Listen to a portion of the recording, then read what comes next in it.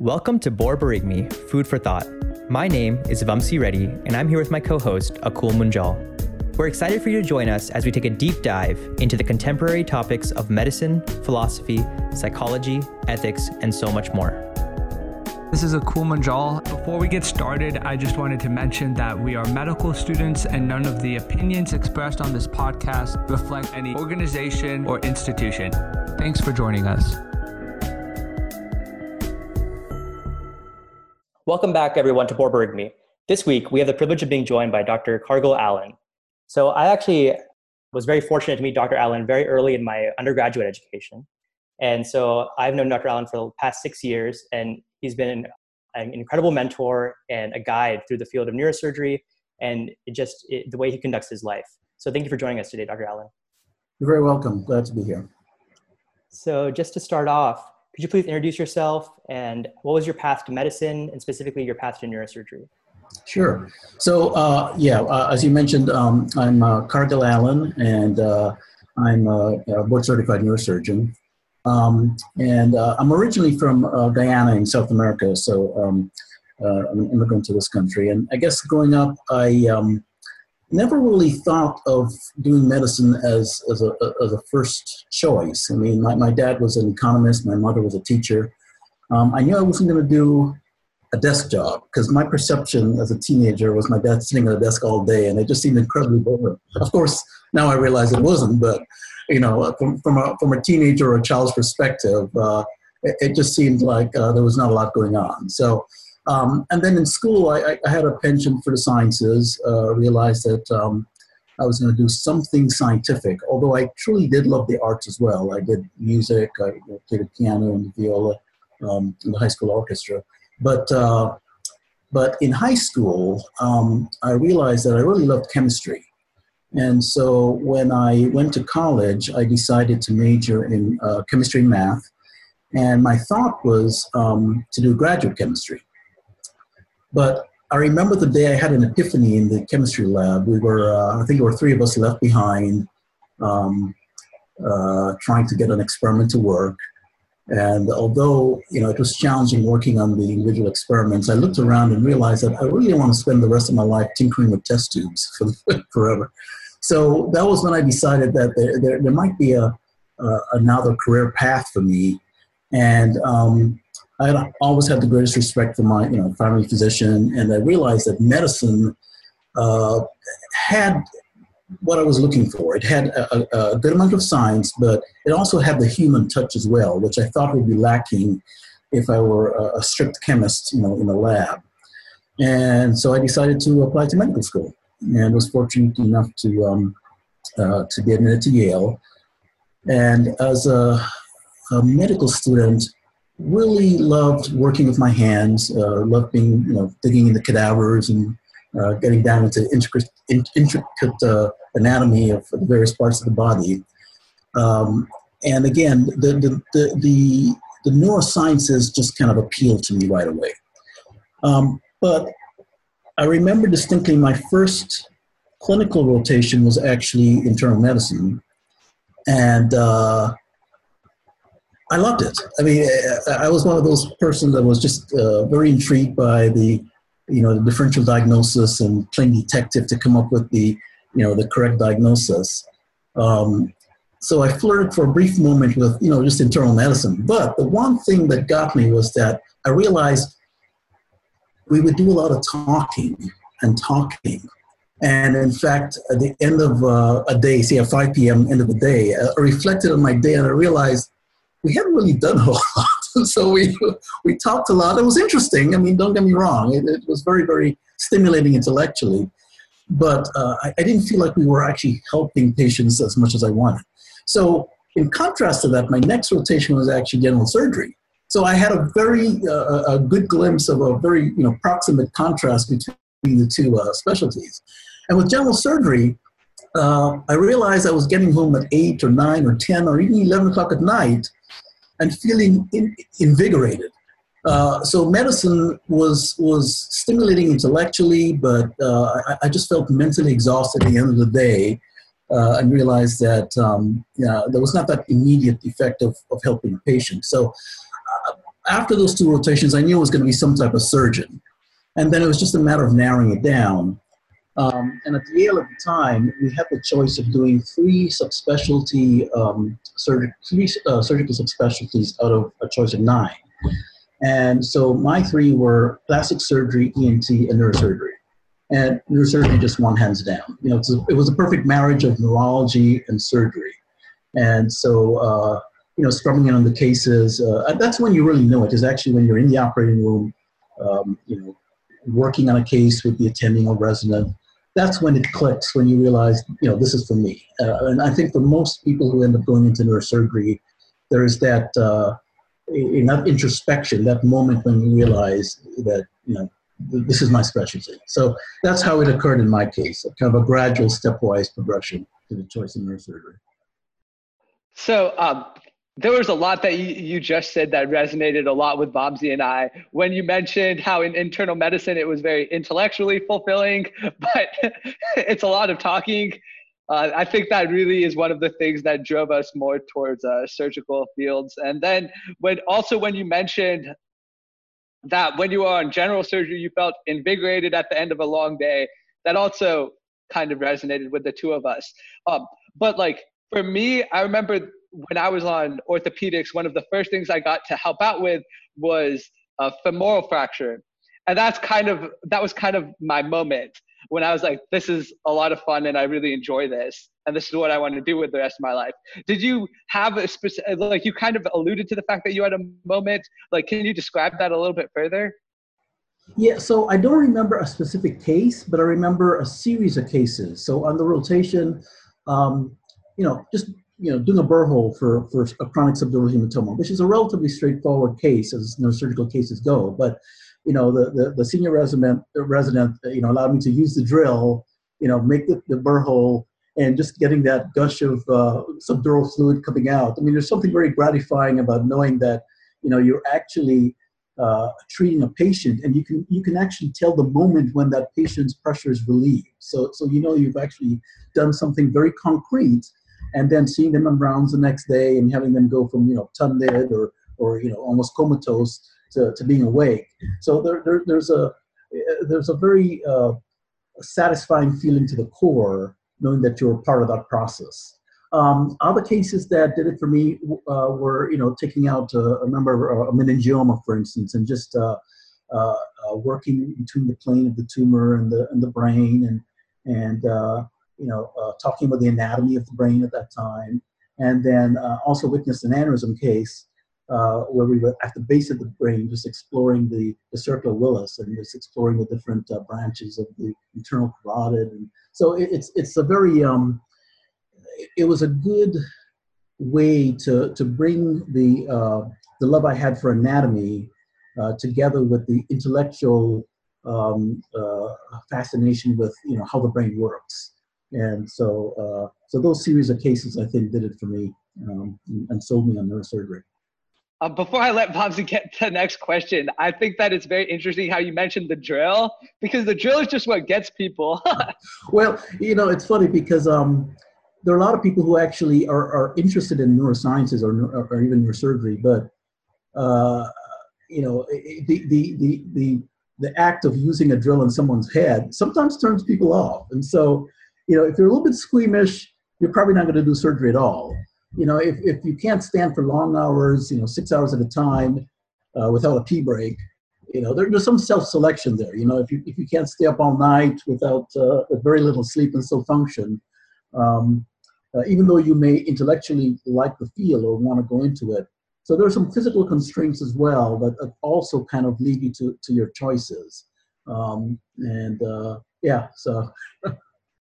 I completely agree. And especially when you were talking about self-selection, I think that's very pertinent, especially now that I'm going or trying to apply to the field of neurosurgery. Just seeing the kind of applicants that apply, it's very obvious to see like how mentally stimulated and people who are very much go-getter personalities are usually the ones that are applying to the field. And speaking of that go-getter personality, have you read the book Grit by Angela Duckworth by any chance? I haven't read the book, but I did see the podcast recently, and you know, I was aware of that thinking or philosophy before actually knowing her name, and I completely agree with it. Yeah, exactly. And for our listeners, the central thesis of grit is that grit is the ability to persevere or to do difficult things. And out of all the fields in medicine, I feel like neurosurgery probably requires some of the most grit, given the hours of the length of residency, the hours that you have to work, not just as a resident, but as well as an attending, and then also additional academic obligations on top of that. Do you agree with this sentiment? And then also, like, how do you think people can improve their grit? Yeah. So I do agree with it. And in fact, even at a more unconscious level as neurosurgeons and specifically as program directors, because I've been a program director, I was a program director for almost 20 years, 15 years at MCG and another 4.5 years as assistant program director at the University of Rochester. And so we had the task of basically reviewing, hundreds of applications and narrowing it down very frequently to one person. So it's a very competitive specialty, as you know. But very often, I think consciously or subconsciously, I was always more impressed with someone who was able to overcome a lot of obstacles in their path to applying to neurosurgery. So, for instance, I remember one applicant who, was a good student, but during college, a very important family member got sick, and they weren't of wealthy means, so that person had to basically take some time off, take care of their family member, get a job, because that was the primary breadwinner. But despite all those obstacles, still made it through college, made it to med school, and applied to neurosurgery.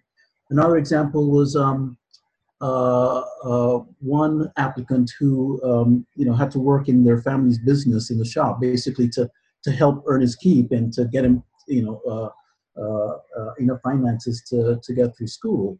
A third one was an immigrant who basically came from very humble upbringings, was a dishwasher in New York, washing dishes when they first came to this country, and then just kind of kept working hard, got good grades, and then made it. So those are applicants that that are probably going to do well when they're thrown the curveballs in neurosurgery.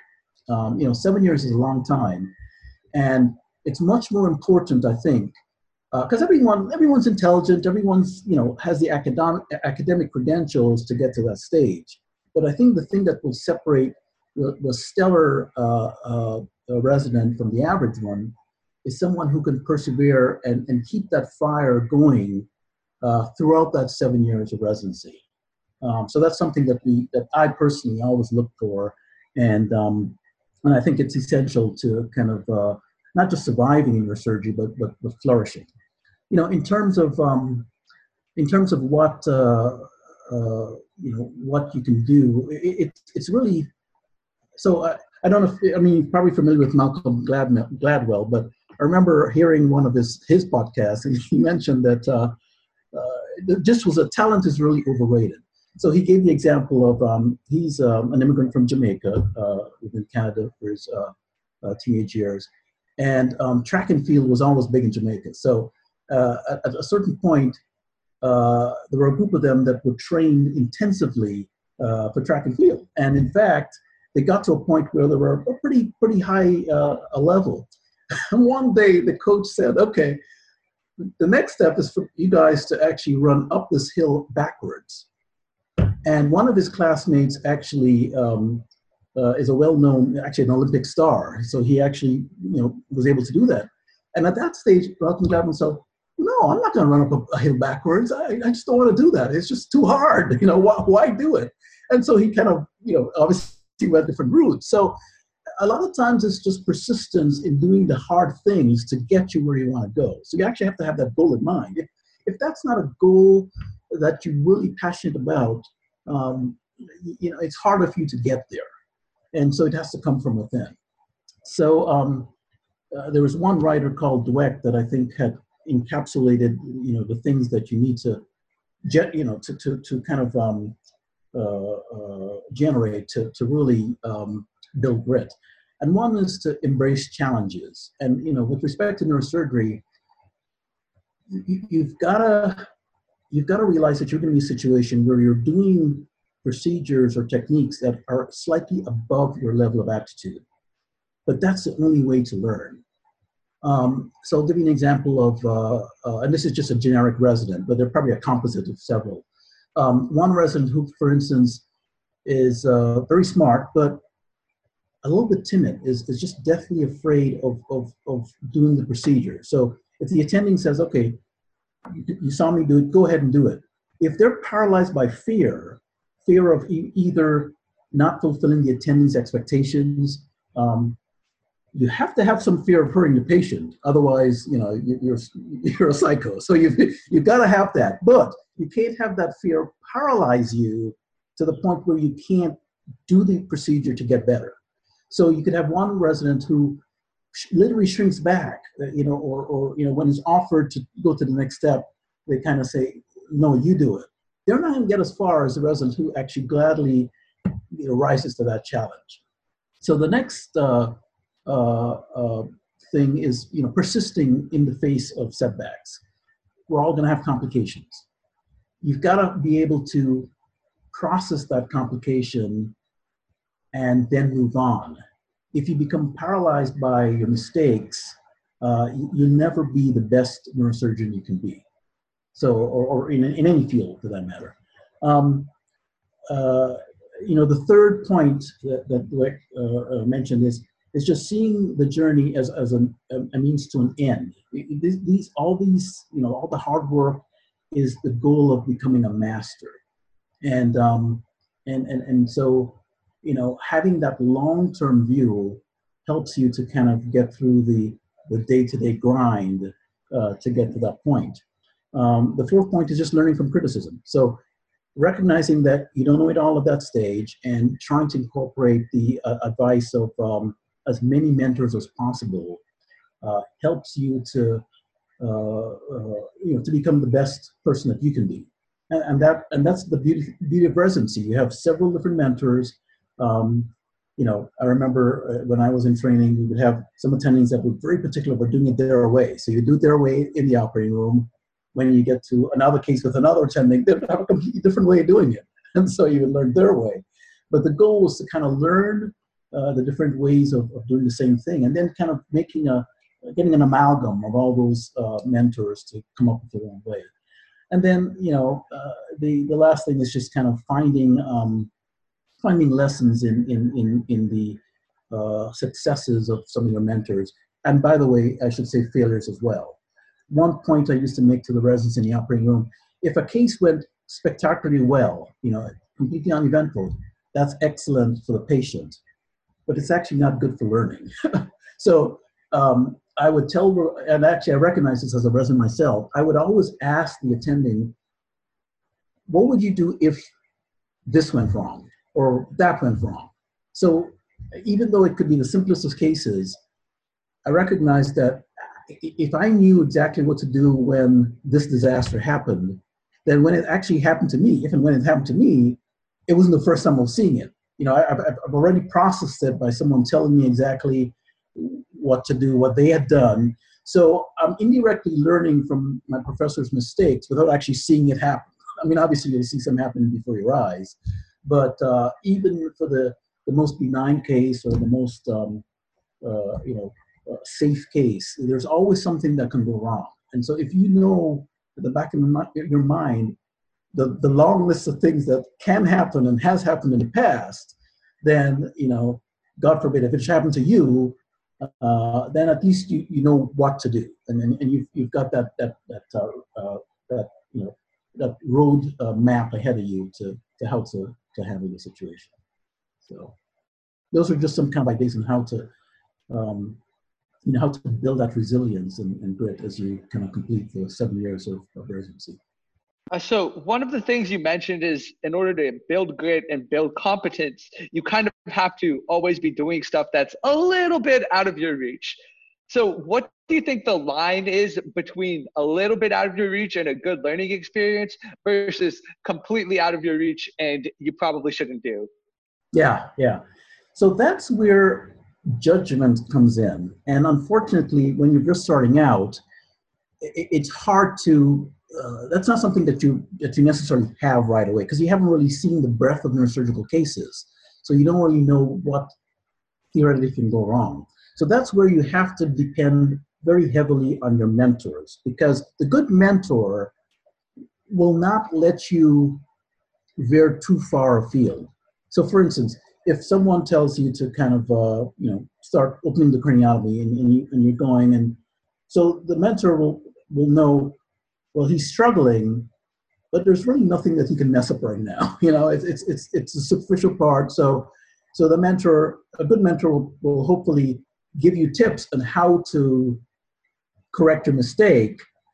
And that way you can go a little bit further, as opposed to, in the old days, we were left a lot to our own devices, for good or bad. So I think a lot of us may have picked up bad habits because there was no attending and you would just be doing your case. That's not necessarily the best way to learn. So I think, a lot of it is the judgment on how far to go. Also, you've got to leave your ego out of it.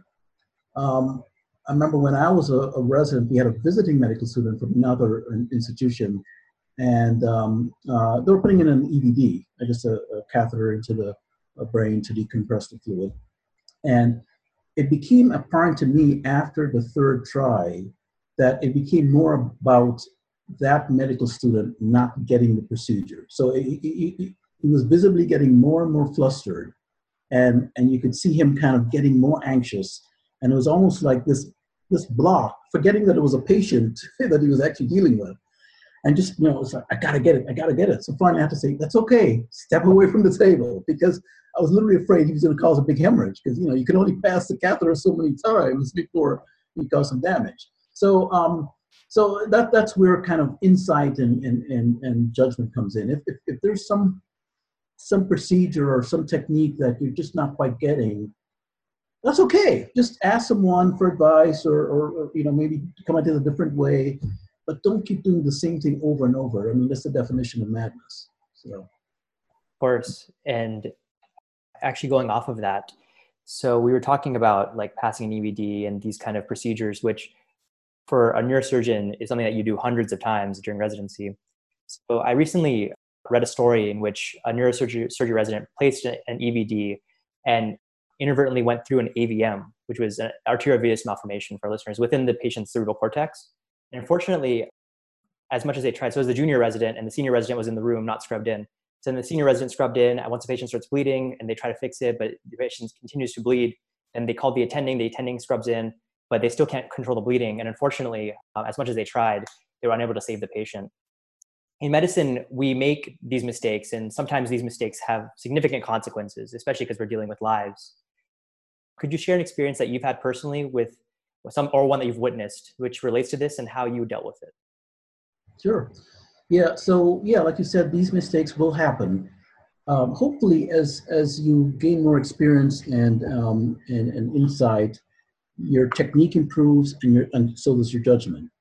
But I remember as a junior resident, literally a PGY2, I was doing it was a ruptured aneurysm with one of my attendings, and it was the opening part. So we had opened the scalp, we had removed the bone flap, and we were drilling the lesser wing of the sphenoid. That's a portion of the bone at the side of the head, which is kind of pyramidal in shape as you go deeper.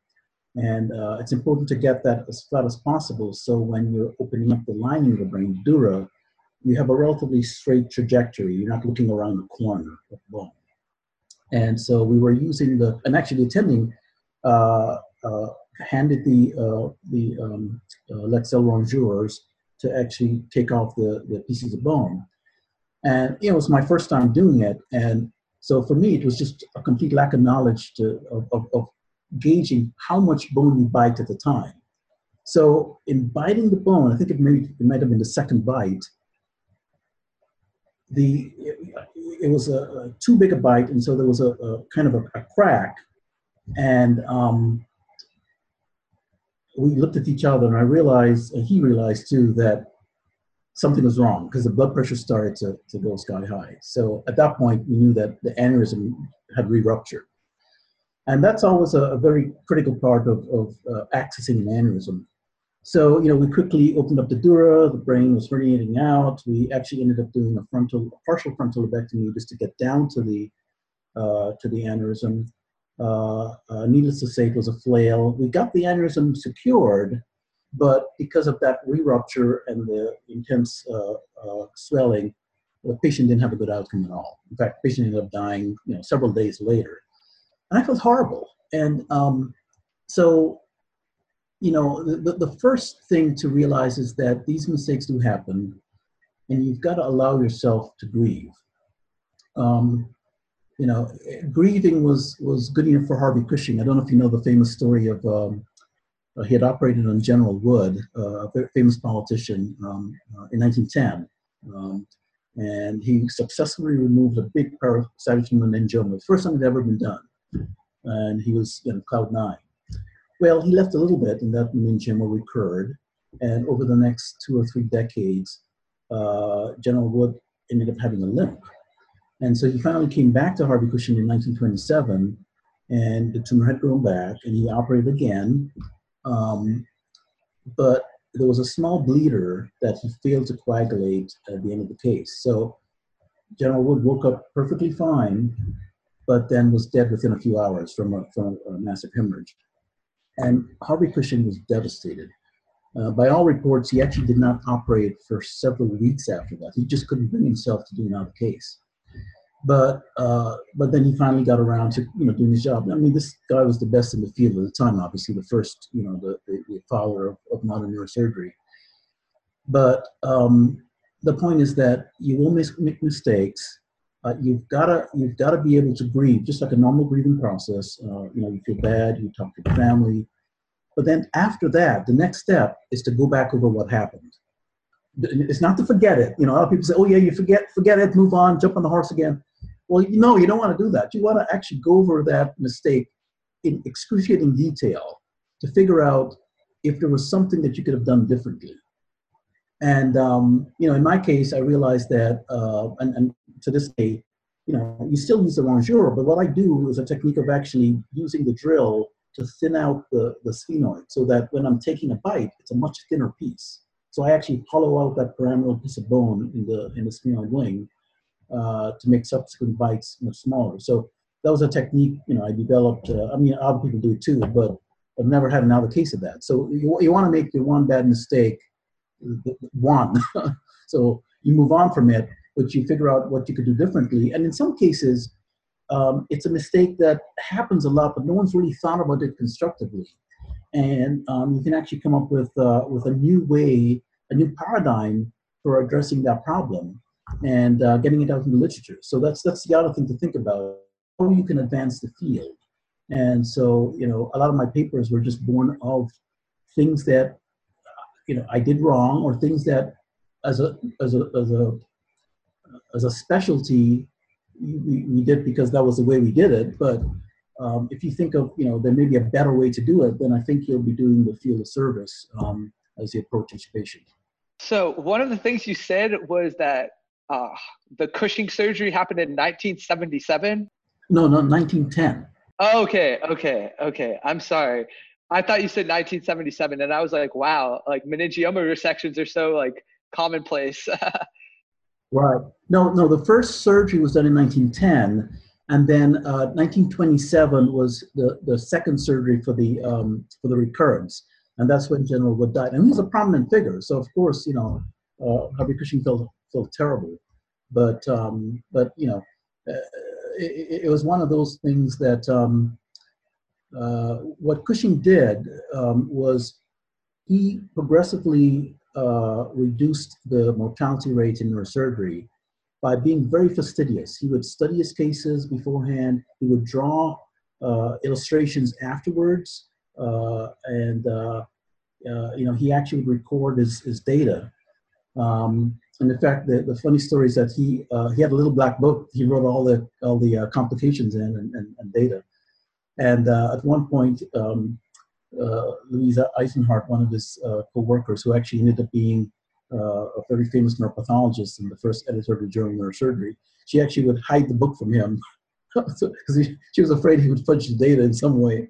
So at his retirement party in the 70s, she presented this little black book to him because he would always be searching for it to see where she had hidden it.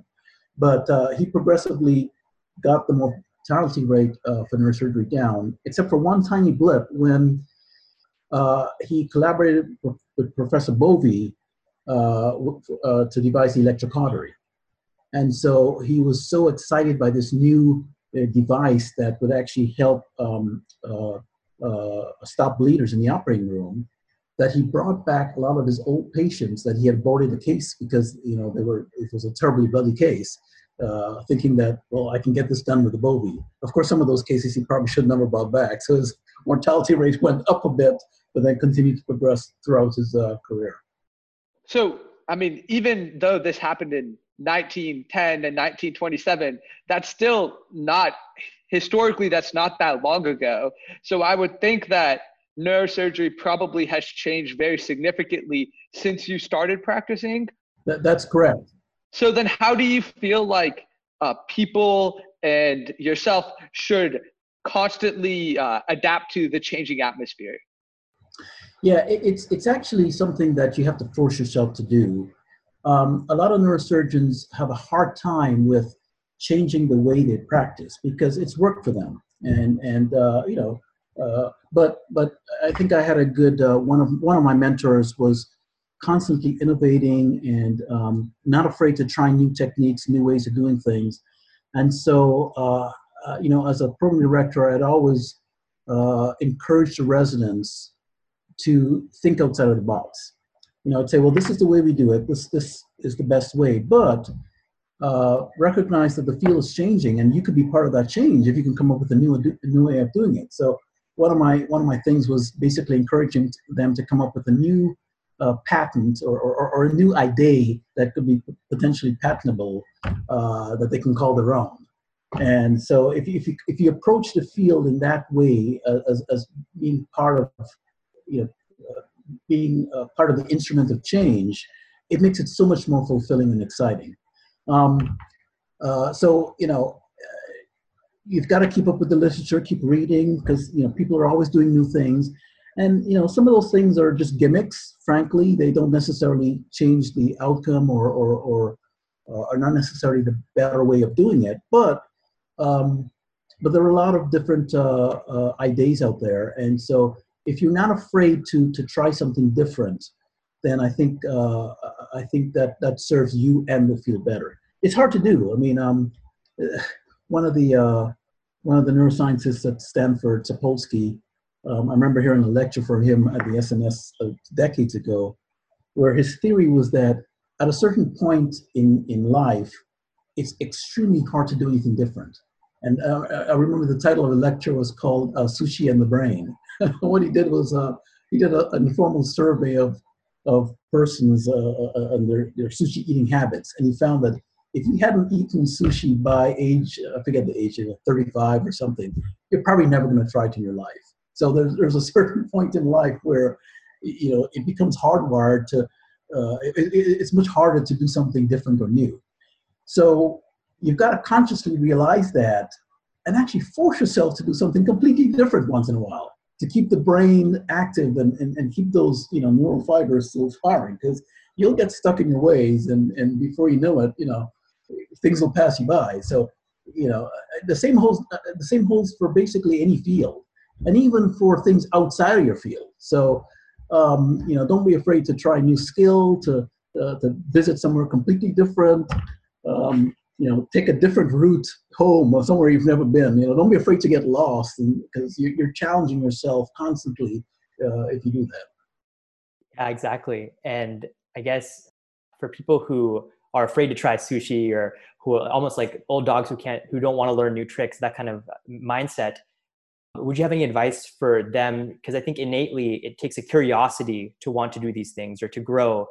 And so do you have any advice for how you can consistently stay hungry and consistently want to improve yourself? Yeah. So that is tough. As a program director, one of the ways I try to encourage residents is to get that desire early on. So one of the things is preparation. I tell them, make sure you read as much as possible during the downtimes, because you're not going to have a lot of time to read while you're actually, in the throes of practicing your surgery or learning to do the technical stuff. So try to get as much background knowledge as possible. and then, approach each patient as a learning opportunity. So even if it's a lumbar disc, look for unusual presentations of very common diseases, or common presentations of unusual diseases, and that keeps you invigorated at nighttime. When it's 3 a.m., you're getting the fifth admission. If you're always on the lookout for something unusual, then you're more likely to find it.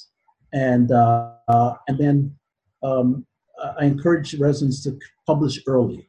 So there's nothing more rewarding than seeing your name in print and gaining a little bit of a knowledge about a tiny area. So, in order to publish, even if it's a case report, you've got to do a lot of research on that one tiny area. Everything that's been published in it before, you've got to do the writing process. So it's just an endeavor that's very useful for the future, because I'm always amazed that, an article that I wrote as a resident, some very obscure thing. I always remember that. You always remember that that process and that knowledge, so it sticks with you, and that's beneficial later on. And you can also help the field by getting it out there. So preparation is good. I think during the case, I mentioned just kind of absorbing yourself in the case, even if you think it's the most boring case whatsoever. I mean, you've got to remember that something can go wrong. Figure out what to do if something goes wrong.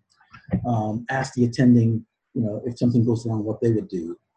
After the case, go over the steps in your mind. Make sure that you've kind of compiled the individual steps so that you're more likely to learn the stages of the procedure. One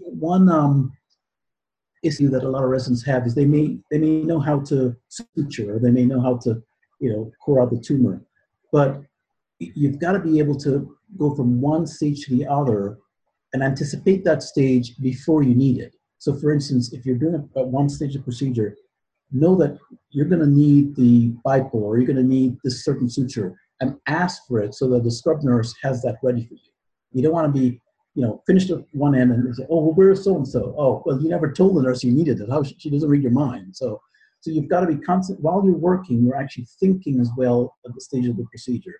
And as a junior resident, obviously you don't know the stages, but you can learn by watching, a lot by watching actually. So once you got to the point where you kind of know what to do, then you've got to practice. And I say practice, it's hard. You're not necessarily practicing on a patient, but that's when you go to the lab. One of the reasons I ended up in vascular is that during my research year, I had 10 cadaver heads, so basically 20 halves, and ended up devising a lot of different papers by just exploring some area of the brain that I thought hadn't been well explored, or some area that I wanted to learn better. So that's when I really became fascinated with the intricate branching anatomy of the vascular system, and I think that kind of veered me towards vascular surgery. Not only because of the the technical expertise, but because of the anatomy that's required.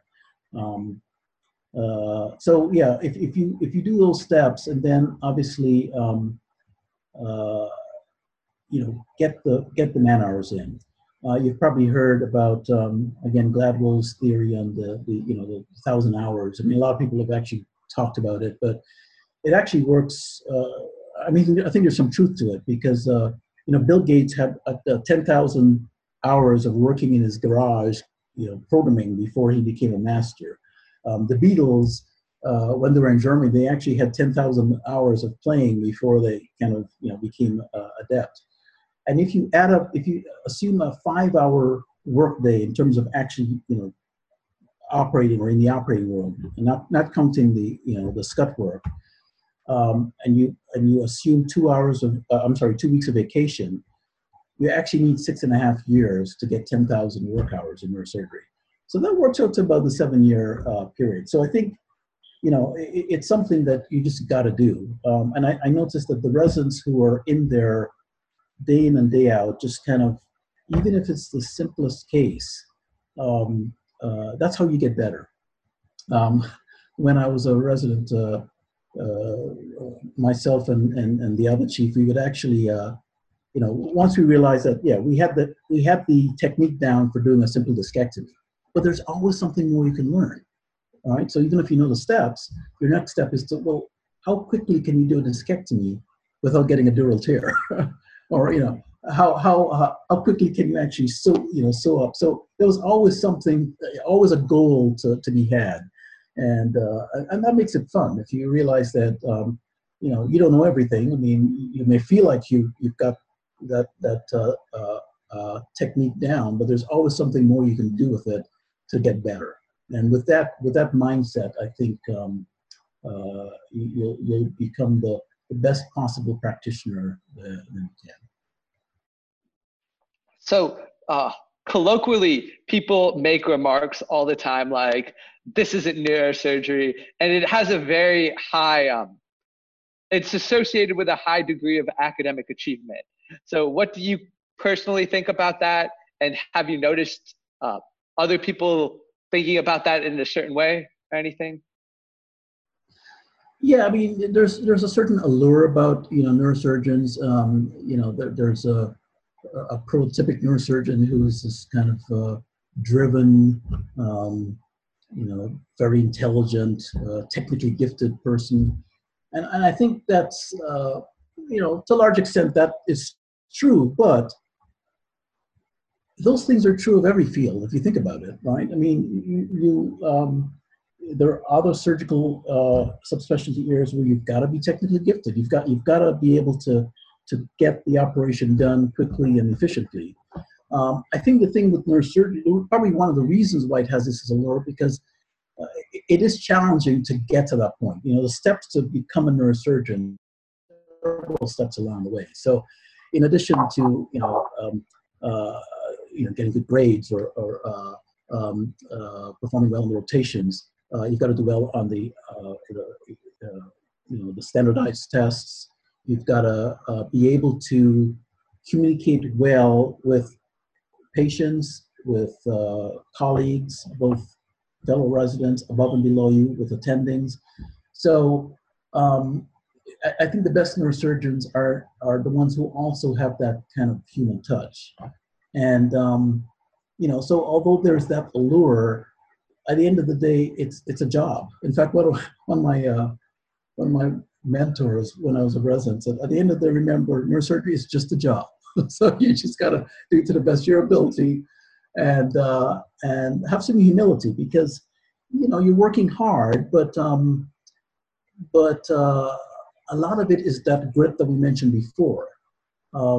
So it's a combination of having the intellectual capacity, which again, a lot of fields you need that, but it's that combined with that ability to pick yourself up after a complication, to stand up for 10 hours doing a acoustic neuroma, to persist in a difficult case to get the best possible outcome.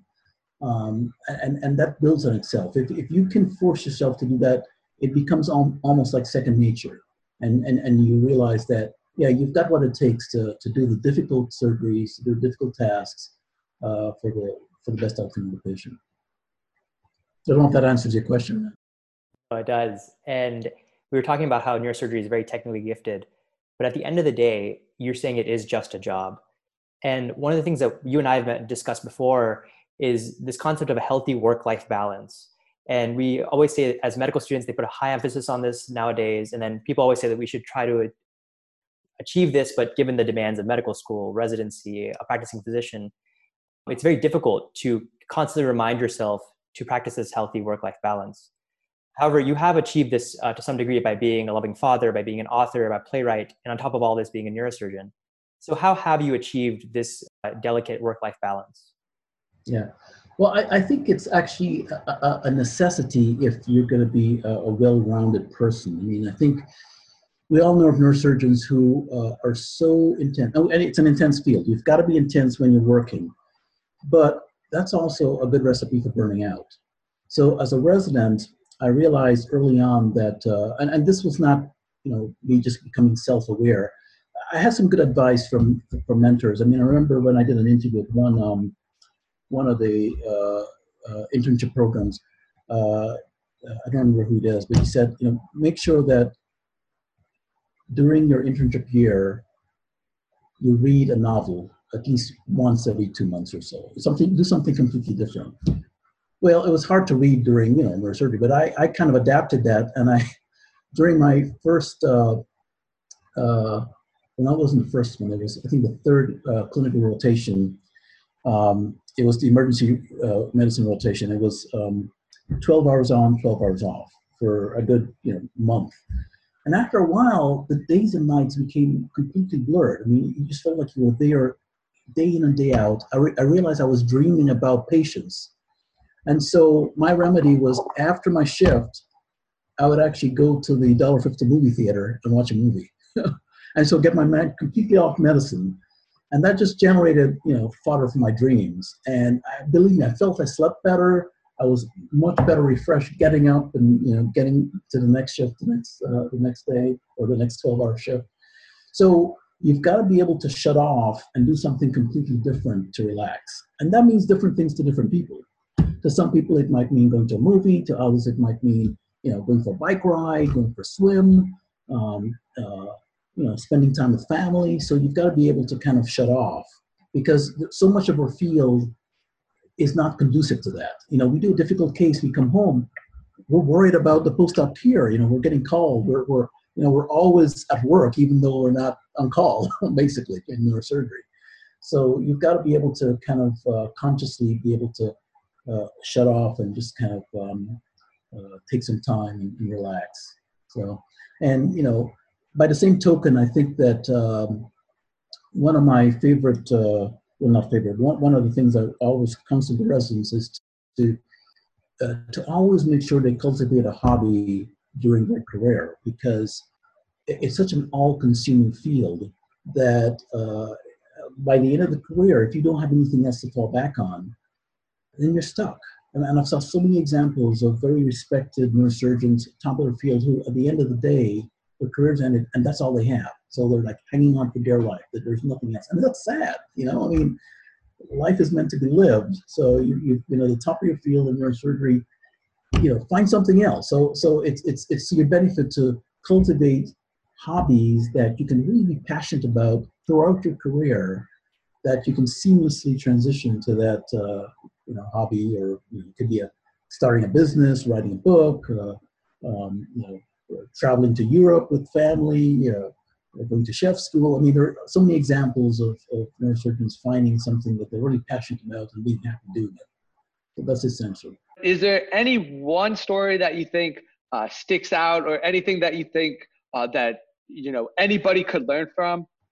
Yeah, well, in terms of just patient experience or patient care, one of the more important ones, I think, was a patient I had who was a neonate. So she was literally born a week into her birth. Her heart started to fail. And she was diagnosed with a problem called a vein-galen malformation. It's a very complex vascular problem where there's a channel called the median prosencephalic vein that it's supposed to involute as you age in utero. It basically just shrivels up. But in some patients, it doesn't. And it acts as an abnormal connection between the arterial system and the venous system. It's called vein-galen, and that's actually a misnomer. But what happens is that with each heartbeat, the blood goes up to the brain and then is shunted across this connection and then back down to the heart. So you end up with this vicious cycle. And so the poor baby, the organs start to fail with time, because the brain isn't getting blood, the liver, all the organs in the body are kind of literally failing. So, and so those are some of the more difficult cases to deal with. I've actually had a few in my career. One was a twin that we were able to treat, and she did well. But this was the youngest I've done. It was literally a month old. We like to wait until the baby's old enough to tolerate the procedure. But at 2 weeks old, her liver enzymes started to go up. And so we realized that she was going to die. So we took her to the angio suite, and you can imagine a femoral artery at 2 weeks, and it's literally a string. So we were able to get in the catheter, And the way we treat this is to try to pack as many coils as possible into that sac. So we went our transarterial, pack the sac off, and you don't want to do it, you want to be very careful. So there's a lot of judgment here, because if you that was going into this big channel is now diverted into the normal vessels that haven't seen that blood flow in the child's entire life. And so the normal protective mechanisms haven't developed. And what can happen is that the brain can literally explode. I mean, you can have bleeding, edema, and literally a disaster in your hands. So I call it as much as I felt safely that we can do. And then we brought it back for a second stage where we went transvenous and we coiled. I think actually we went transvenous first and then transarterial. And then I went transarterial for a third stage to actually use glue for some of the smaller pedicles that we couldn't adequately treat. Mm-hmm. She stabilized for about a week, but then she started to deteriorate again. And at that point, you know, the intensivists were talking about taking her to hospice and basically just laying the groundwork for the kid dying. And I said, you know, she's going to die. Let's just try one last time. So I went back and we basically shut the, and the fear again is that you can actually do harm by trying to treat the patient. But I kept packing and packing as many coils. And then at one point her blood pressure dropped precipitously. And I said, okay, we're done. So at the end of that, she started to improve. By 3 months after, she was a normal kid. I mean, she left the hospital at 3 months, a normal, healthy kid with nothing to suggest that she had this horrible problem. And so, you know, by all criteria, there's a Bicêtre scale that we use for these Van-Galen malformations. And her score would suggest that you should just let her die because it was such a bad situation. But the fact that, you know, we were able to pull her through and she was actually featured in a few magazines, and the coil company used her as their poster child.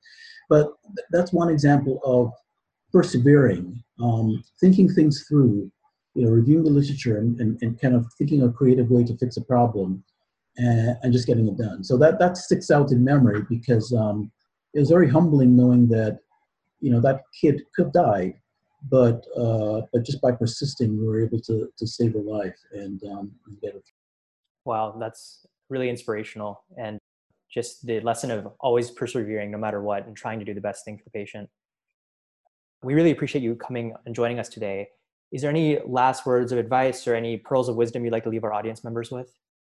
Well, you know, with respect to neurosurgery and neurosurgical training, it's a long road. Try to have fun along the way.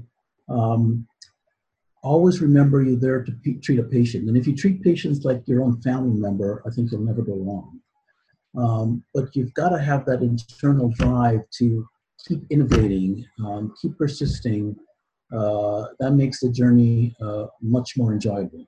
And always remember to relax and have fun with family. And again, just find something different to do that's maybe just as challenging. I mean, as you know, a lot of neurosurgeons end up climbing mountains and doing crazy stuff. But you've got to do something different to kind of recharge, something that you truly enjoy doing. But it's really a privilege for us in our field to be able to be in a position to help so many people with terrible diseases.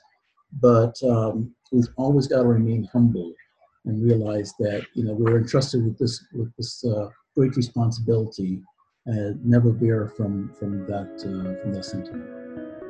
All right. Well, thank you so much for joining us, Dr. Allen. We've really learned a lot. Sure. This was fun.